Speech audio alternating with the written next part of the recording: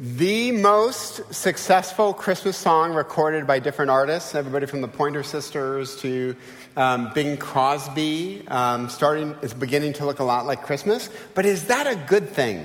That's what I want to talk about this morning. Is it a good thing that it's starting to look a lot like Christmas? Now, you need to know, before I answer that question, I vet my talks with some good friends. There's John Lundy, Rick Langer, Doug Huffman. So they all vet it. They basically said, so you're going to give an anti-Christmas sermon? I said, yes. Because I'm the interim. So, is it a good thing that it's starting to look a lot like Christmas? Well, it depends on how you define Christmas. Are we talking about the American consumeristic version of Christmas? Then the answer would be a no. If we're talking about as framed by the New Testament Christmas, then I think that that's a good thing. Now, in my rhetoric class, I teach students about a concept. The concept is called synthetic reality, which means it's a reality that only exists in television. It's a reality that only exists in pop culture. It's a reality that only exists in social media. It's not real, but we all think that it's real. And Christmas can be really fertile grounds for synthetic reality of how everybody else is experiencing Christmas. So consider some of these images. Right? Come on. We have a dog. We have a dog, Ginger, that we came home from. Jason graduated, one of my kids from Biola, so we have a bunch of family in town. So we get back to celebrate graduation and some Christmas stuff, and Ginger has rolled in the mud and is covered with mud. That dog is drugged. And I think that's a robot child. I do not think that's a child. Are these your kids at Christmas? Noreen has a friend who made the mistake one Christmas of saying to her father after all the presents were opened, "Is that it?" And the dad, good for him, put him in a car and drove him through all the low-income housing projects. And just said, you think they're wondering, is this all there is for Christmas? I thought that was kind of interesting. But is that your Christmas morning? And then we're inundated with, carolers singing and happiness and joy to the world kind of stuff. And then you get the cards. You get the cards from families just to show you how unbelievably happy they are at Christmas. So, right? Now, I got this off Google Images, so if that family is here right now, I really apologize. But if I was in a car accident, I would live long enough to take that shirt off, right? I mean, but happiness, adorable kids, right? That child is medicated. There's no way. My boys, would you ever take a young child and put that in their hands? No, not the Muehlhoffs. But you get enough of these, and you start to think, oh, my life. Wait, what is my life? You go on Facebook, and everybody's happy, and everything's great, and hot cocoa, and Christmas carolers, and things like that. And it starts to have an effect on you over time. So, according to figures derived from a national survey, the average consumer plans to drop a cool $935.58 on gifts. Now, let me just say this. For some of you, you would dream of that world. This is not your reality. Your reality is, hey, financially, we are strapped at Christmas. The car doesn't work, and that's got to be the top priority because I have to get to work. We're wondering if we're going to be able to keep the heat on when it comes to this Christmas. So just know that national average does not represent everybody, and there's people in this congregation right now that are saying, it's going to be a very sparse Christmas. My grandfather went through the Great Depression, and for 4 years made Christmas presents. He would go to Bloomfield Hills in Detroit and grab scrap pieces of lumber. They were still building houses. The affluent could do it. And he would literally carve Christmas presents because that's all they had for 3 years, 4 years. Now those presents are worth their weight in gold to us, the sentimentality of it. But there are times some of you will say, $935, are you dreaming? We don't have that. It's either pay the rent or get Christmas presents. And our pets. The American Pet Products Association estimates that $60.59 billion will be spent on pets in 2016, up about 25% from 5 years ago. So pets, animals benefit from the Christmas season. By the way, it's not just the United States that goes crazy on this day. Greece, that has a 26.6% unemployment rate, yet they will spend 6% of their entire budget on one day, Christmas, buying gifts. Now, psychologists have been very interested what is the effect of living in synthetic reality, where everybody's happy and everybody's giving gifts and peace on earth and joy to the world. How do we actually internalize that and process the thought that everybody's going to do well on Christmas Day and every family is great and it's my loser family that's not doing well? What effect does that have on us? Well, psychologists have come up with something called seasonal affective disorder, which is real. It's absolutely real. Psychologists and will say that a significant increase in patients complaining about depression and suicidal thoughts. One North American survey reported that 45% of respondents dreaded the festive season. Because when we speak at Family Life Marriage Conferences, couples come in and they're having conflict. Of course, they're at a marriage conference. They're coming to get help. But they have this idea that they're the only couple at the entire conference that's having an argument at the conference. Right? But no, that's not true. So Christmas comes because of synthetic reality, and all of us think that everybody's doing great at Christmas. Everything's going well, filled with great traditions that everybody does. And the fact of that matter is it's not true just from a psychological standpoint, but it's even bleeded into how we celebrate Christmas from a religious perspective. So you get Christmas cards that show an idyllic Christmas birth of Christ, right? Animals and shepherds and beauty. You get the drummer boy, right? And we'll probably even sing that song before Christmas. We get sweet-looking shepherd boys and animals, and even Legoland gets involved, right? With Lego Jesus with no arms, no legs. Well, that's going to make spreading the gospel a little bit more difficult. And then that Joseph is creepy. I would say to Lego Mary, do not hand your child to that Joseph. That just looks a little creepy. But we tend to think that Christmas also is this time of great celebration. And I want to argue it is a time of great celebration, but a different kind of celebration. I think we've gotten skewed in the way that Americans approach Christmas, and we've gotten skewed the way American Christians approach Christmas. So let's step back and let's let the New Testament tell its own Christmas story of what it was all about that Jesus came to planet Earth. So let's consider some of these passages. In 1 John, the whole world lies in the power of the evil one. So, before Jesus came, Satan was at work. What Satan does is he creates systems. Later, Paul is going to say that Satan interacts with all of us through one of three ways. One, your flesh. We have temper problems. We have lust problems, greed problems. That's your flesh.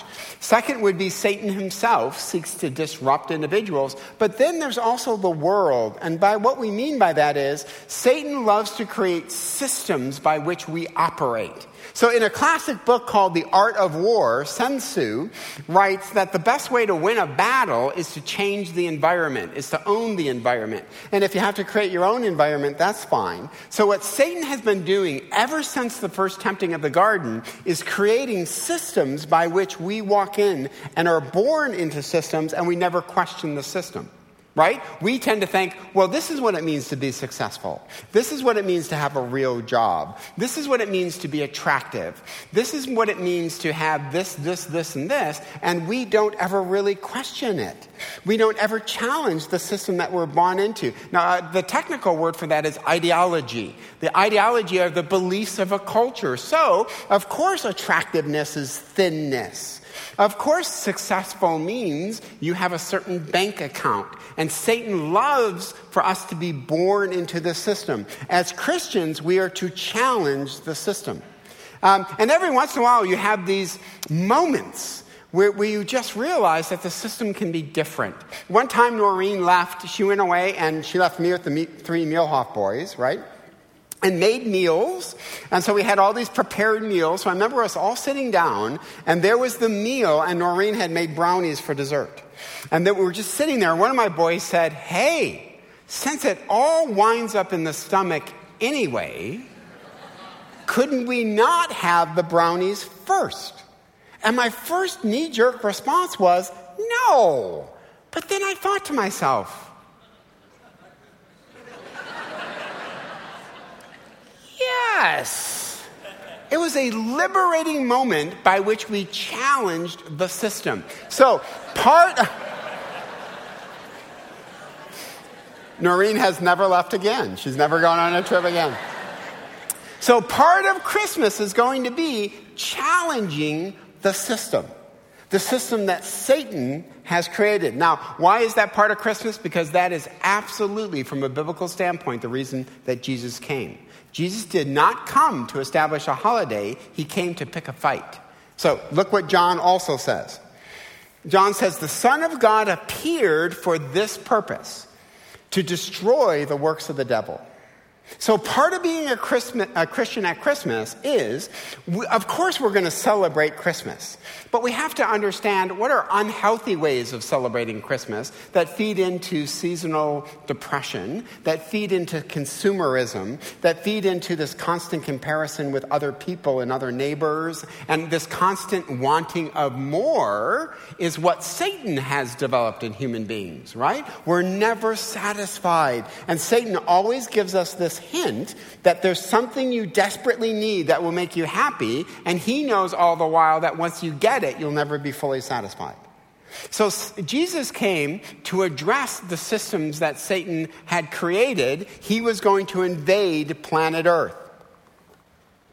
Now, look what Revelation says, Revelation 12. John gives us a fascinating view, biblically, of what a nativity scene really should look like. Now, I know this is a debated passage for you Bible scholars in the audience, but it can be interpreted this way, and I think in some ways it makes sense for it to be interpreted this way. So this is what John says.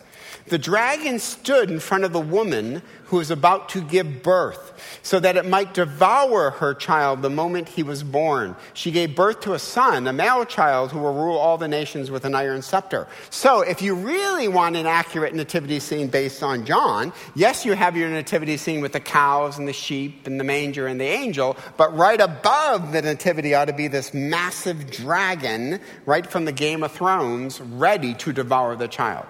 And we know historically this happened, by the way. The slaughtering of the innocents is told in the Gospels, where children were slaughtered roughly the age of Jesus as Satan tried to preempt what Christ would eventually go into his ministry. So we know that Christmas is a time of great invasion by God into enemy-occupied territory, but it's the craziest invasion you've ever seen.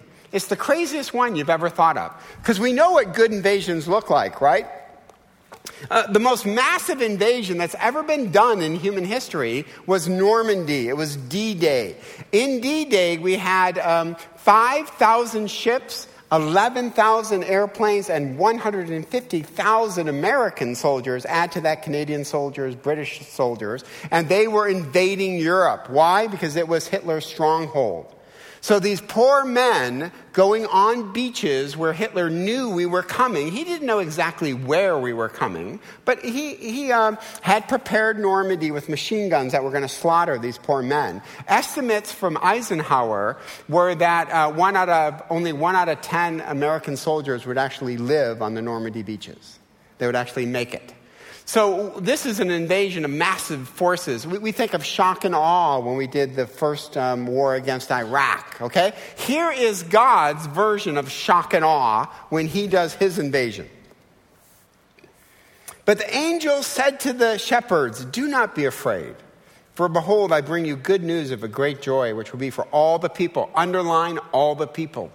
That will become a common theme in the ministry of Jesus. "For today in the city of David there has been born for you a Savior who is Christ the Lord." You can imagine people saying, "Awesome. Finally the Messiah is coming. Finally we're going to get an invasion of God coming on planet Earth. And what will this look like?" You know, many Jews rejected Jesus because they envisioned that when the Messiah came, that was be the overthrowing of Rome. That Jesus would come as a military leader, much like Muhammad, right? But he doesn't do that. He comes in a very different way, because here's what God's invasion looks like. "This will be a sign for you. You will find a baby wrapped in clothes and lying in a manger." That's God's invasion. What are the ages of Mary and Joseph? Well, if we trust Legoland, no. Roughly, Mary and Joseph would have been 14, 15, 16. Can you imagine that? When my kids were 14, 15, and 16, I would not have let them alone with our dog Ginger.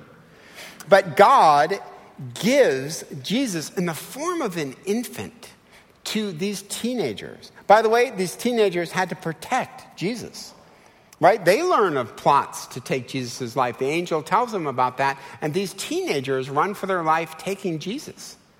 Jesus gets lost in the crowd a couple times. It is the craziest invasion you've ever seen. It's Jesus as an infant. But he's on enemy-occupied territory, and he is going to lead this rebellion, and he's going to do it with us.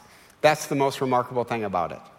I think of this cosmic battle. I'm actually writing a book right now on spiritual battle in marriage. But imagine this conflict of Satan's armies looking like what you'd get out of the Lord of the Rings, right? All these orcs and stuff like that. And then God says, "You want to fight? Fine, let's have a fight right now." And he calls his smallest battle formation. It's the Muehlhoffs. It's like, "Muehlhoffs, come on, come up here."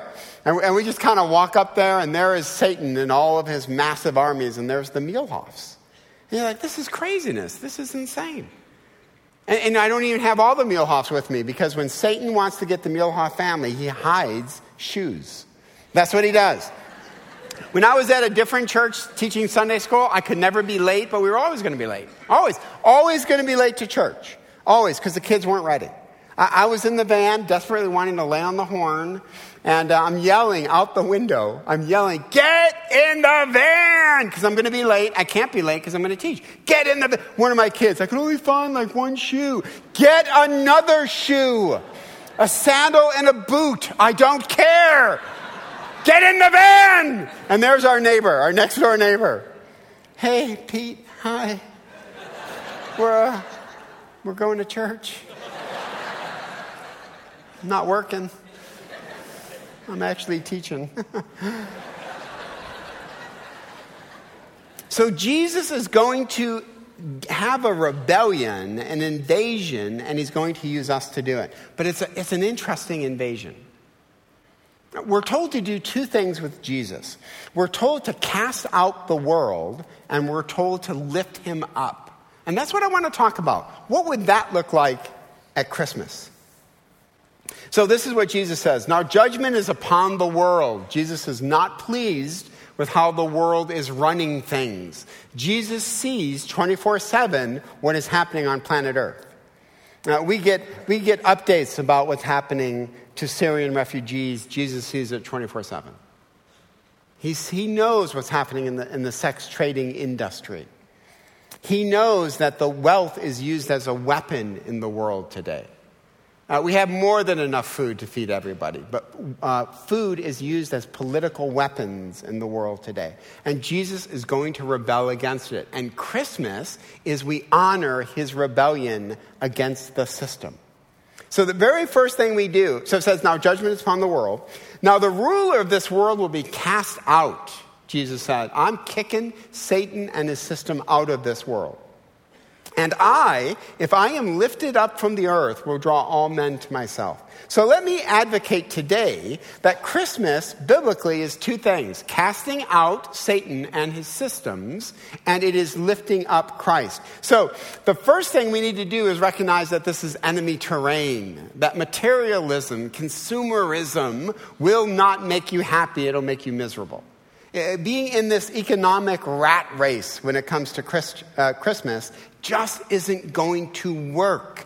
And we all need to step back from the brink just a little. And again, I want to be very sensitive to some people in the audience who are thinking, hey, we don't go overboard on Christmas because, quite frankly, we don't have any money. Okay? So I'm not talking to that group. But for many of us, oh my word, Christmas is this Mardi Gras of the entire year. Best thing God's ever given to a fallen world: Amazon Prime. I love Amazon Prime. I read it, boom, Yiddish sheep herders, boom, history of Yiddish sheep herders. You just got to know a little bit about them, really, to be. So the very first thing we do is we're casting off the world system. We are no longer judging ourselves on how Americans do Christmas. Right? The very first thing, if we're going to be effective rebels with Jesus, is we need to be content with who we are. So I want to advocate this Christmas, I want us to do this. Leading up to Christmas, I can't believe it's next weekend. I just can't believe that that's true. But sometime between now and then, we need to have a moment as families, as individuals, where we sit down and we say, God delights in me. I don't need to be a picture-perfect Christmas postcard. And my family is in process, and we are struggling, but God is pleased with me. Remember that sermon I gave on Psalm 103 where David said, let me count the blessings of the Lord? And he starts with the fact that all your iniquities have been forgiven, the fact that you're going to be risen from the pit, you'll be raised from the dead to be with God for all of eternity. He's crowned you with righteousness, with compassion, right? So the very first thing we do before Christmas ever gets here is we sit before God and we say, God, I'm good. I'm good. I don't need anything this Christmas. I have your love. I have your goodness. I have your spiritual blessings. It's kind of like the book of Job, where Satan comes up to God and says, I'll make a bet with you right now. You strip Job of everything, and he will hate you. He'll turn on you. And God says, done. I'll take that bet. And Satan is permitted to strip everything of Job. And Job is sitting there with diseases racked on his body, and he says, I do not judge the love of God on my health, my material goods, or my family.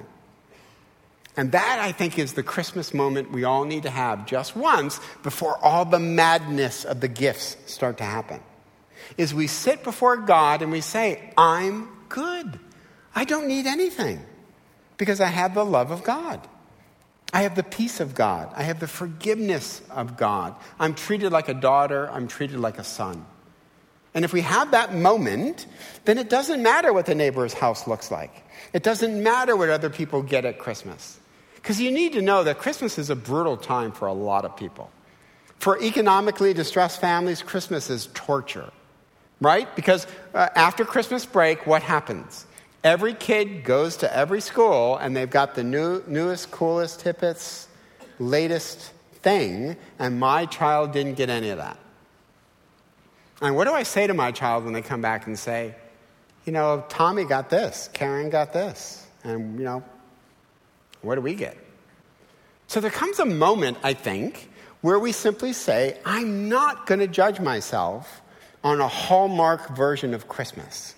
I'm not going to judge my self-worth on what I got for Christmas or was able to give for Christmas. And that is a liberating moment. Not that we don't celebrate Christmas with gifts and things, but we're not judging our self-image on any of that. So we're casting out Satan's system. We're saying, I am fully content and do not judge God's love for me based on what I'm able to do economically with my family come Christmas time. Okay? Second, we lift up Jesus. But what does it mean to lift up Jesus? I think if we let the New Testament speak for itself, if you were to do a thematic analysis of the life of Jesus, roughly 3.5 years of public ministry, what did he do? Interesting, 25% of everything Jesus talked about had to do with the devil, had to do with Satan's territory, his systems, and healing people. Second, by and large, the majority of Jesus' time was with the poor. By and large, it was with the disenfranchised. It was with the people who did not have what other people had. That's where Jesus spent his time. So if we are to be little Christ, if we are to be Christians at Christmas, then our inclination will always have to be towards what Jesus' inclination was. And that was to ask the question, not how the Muehlhoffs are doing at Christmas, but to say, how are other people doing at Christmas? So last night, we have a bunch of family in town because Jason graduated. It was cold. It was cold last night. Now, it wasn't Michigan cold. You guys are a little bit of wimps, okay? I will grant you it was cold. But it was not Michigan cold, but I was cold, okay? And I had this flashback last night to something Dr. Langer and I did. I taught a class with Rick Langer. We had this crazy idea. Wouldn't it be interesting for Biola students to know what it's like to spend a night out in the elements like the homeless do? So students got together that night. We went dumpster diving to see what kind of food we could find.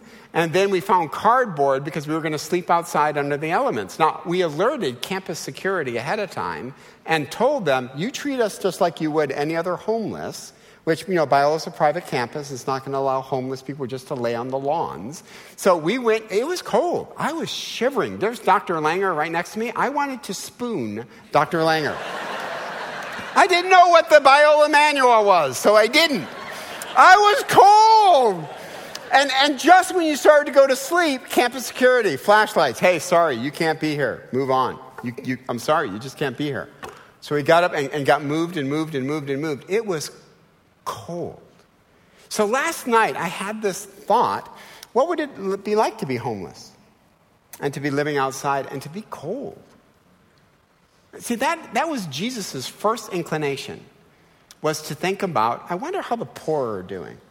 I wonder those who don't have anything. I wonder how they are doing. And that was his ministry, by and large, was going around proclaiming the gospel, but living out the gospel. So what does it mean to lift Jesus up? It means at Christmas, with all of our affluence, remember a couple weeks ago I said, if you don't think we're rich, go to globalrichlist.com and type in your salary. And it will compare you worldwide, and you will be, I guarantee you, you'll be in the top 10%, 5%. We were in the top, I want to say 1%, the Muehlhoffs, who would never consider ourselves to be wealthy. And yet, globally, we're wealthy. So when Jesus talks to the rich young ruler, he's talking to the Muehlhoffs. He's talking to many of us in this room. So what can we do to lift up Jesus practically? Let me make some suggestions. Number one, we need to purge. Okay, before we get one new present, one new set of clothes, we need to purge what we already have. So this morning, I get up. I'm not a slave to fashion. I mean, everything I wear literally comes from Kohl's, right? Because they have these great sales, okay? So I'm going through my closet, and I can't tell you how much my closet are just stuff I don't wear anymore, right? And I'm looking at it going, somebody told me that looked good on me. Who was that person? And just kind of, and some stuff doesn't fit anymore because I've lost so much weight. Thank you for judging me. I'm just kidding. I don't even know that person to my left. So the very first thing we do before we buy one new thing is I think we purge. I think we go through our closets. We go through our attics. And we say, you know what? I don't need this. I don't wear this. So let's do that. Wouldn't it be great if every Christmas the surrounding community knew when Christmas comes, it's Christmas for all of our organizations because EV Free purges every single year. There are some great ways that we can do this. And when you purge, let me make one other suggestion. As you're giving away all the stuff you don't want anymore, include one thing you do like. One thing you wear and thought, this is great, but I have so much. I'm going to include this as well. Now, we have some really practical suggestions just in a second of what we can actually do this week to really minister to people right here in Orange County and across the world. Second thing we need to do is cut back. I think we can do that. Maybe you bought a ton of Christmas presents. Maybe it's just too much. Maybe the message we're giving to our kids is not the message we should be giving to our kids. Christmas isn't about a tree absolutely stacked with presents. And then you know what happens is Grandpa and Grandma step in. And other people step in. And pretty soon these kids have so much. It's just probably too much.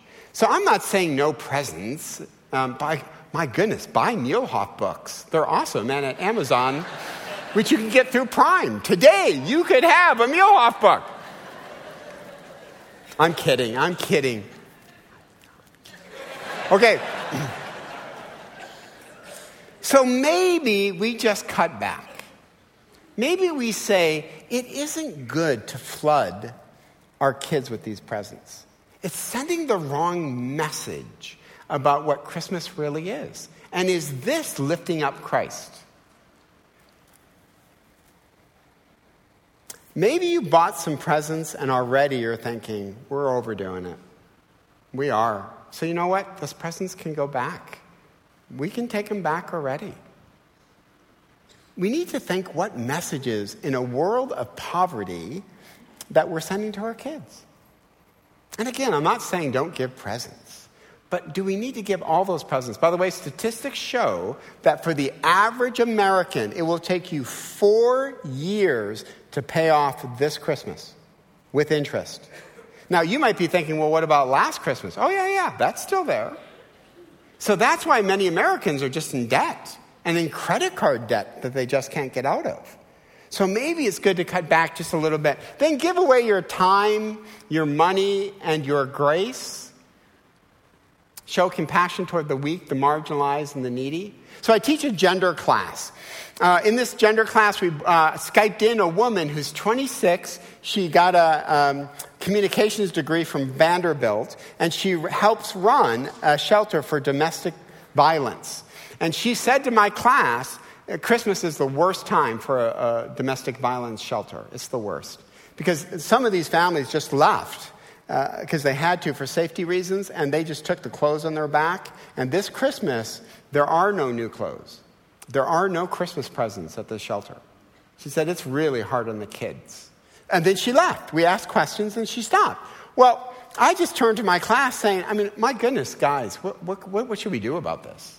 We just can't listen to this information and not do anything. So we decided as a class that when finals were taken, bring a cash gift.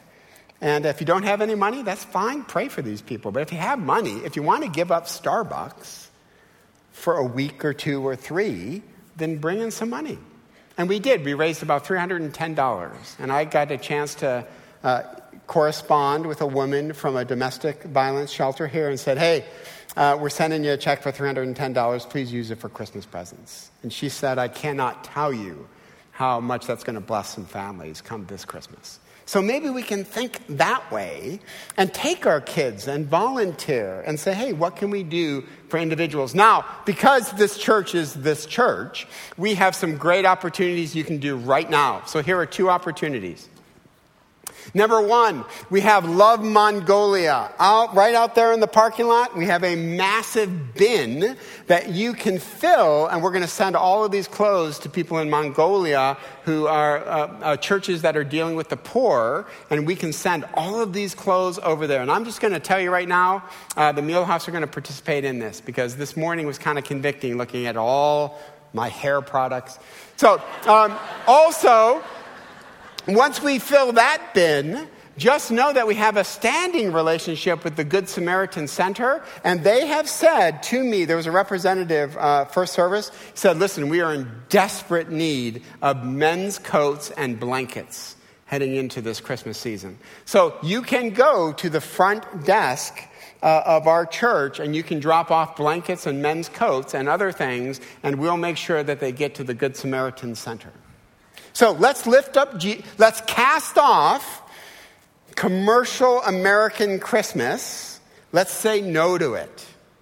And let's say yes to lifting up Jesus. But understand, the mission of Jesus wasn't to establish a holiday. It was to overthrow the works of Satan.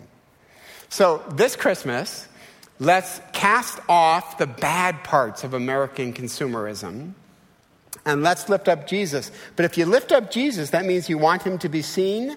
And if you want Jesus to be seen, then we do what Jesus did. And what Jesus did was he worked with the disenfranchised. He worked with the poor. So let me pray for us this Christmas that it would be a different Christmas for all of us. That we wouldn't think initially of our own family. Our first thought would be, I wonder about the other families. I wonder about the homeless I see regularly. I wonder about poor families in Mongolia who don't have clothes and would be absolutely thrilled to receive the clothes when I clean out and purge my closet. So let me pray for us. Father, thank you for being liberated from consumerism.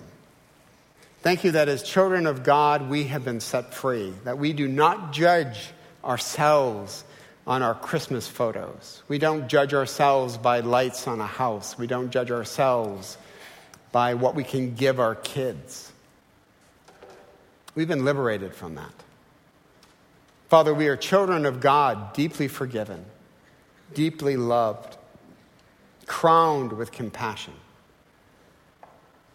Father, you came here to overthrow the works of the devil. And Father, when you saw the hungry, you fed them. When you saw the sick, you ministered to them. Father, I pray for this Christmas as we think of thoughtful gifts to give each other and to celebrate Christmas. Our first thought would be for those who don't have what we have. Father, let us think of the people that will spend a cold night in Orange County. Let us think of families of kids and scared mothers at a domestic violence shelter. When Christmas comes to Orange County, I pray that our reputation would be, this is the church that gives back. This is the church that looks for opportunities to lift up Christ by ministering to the people that Jesus died for.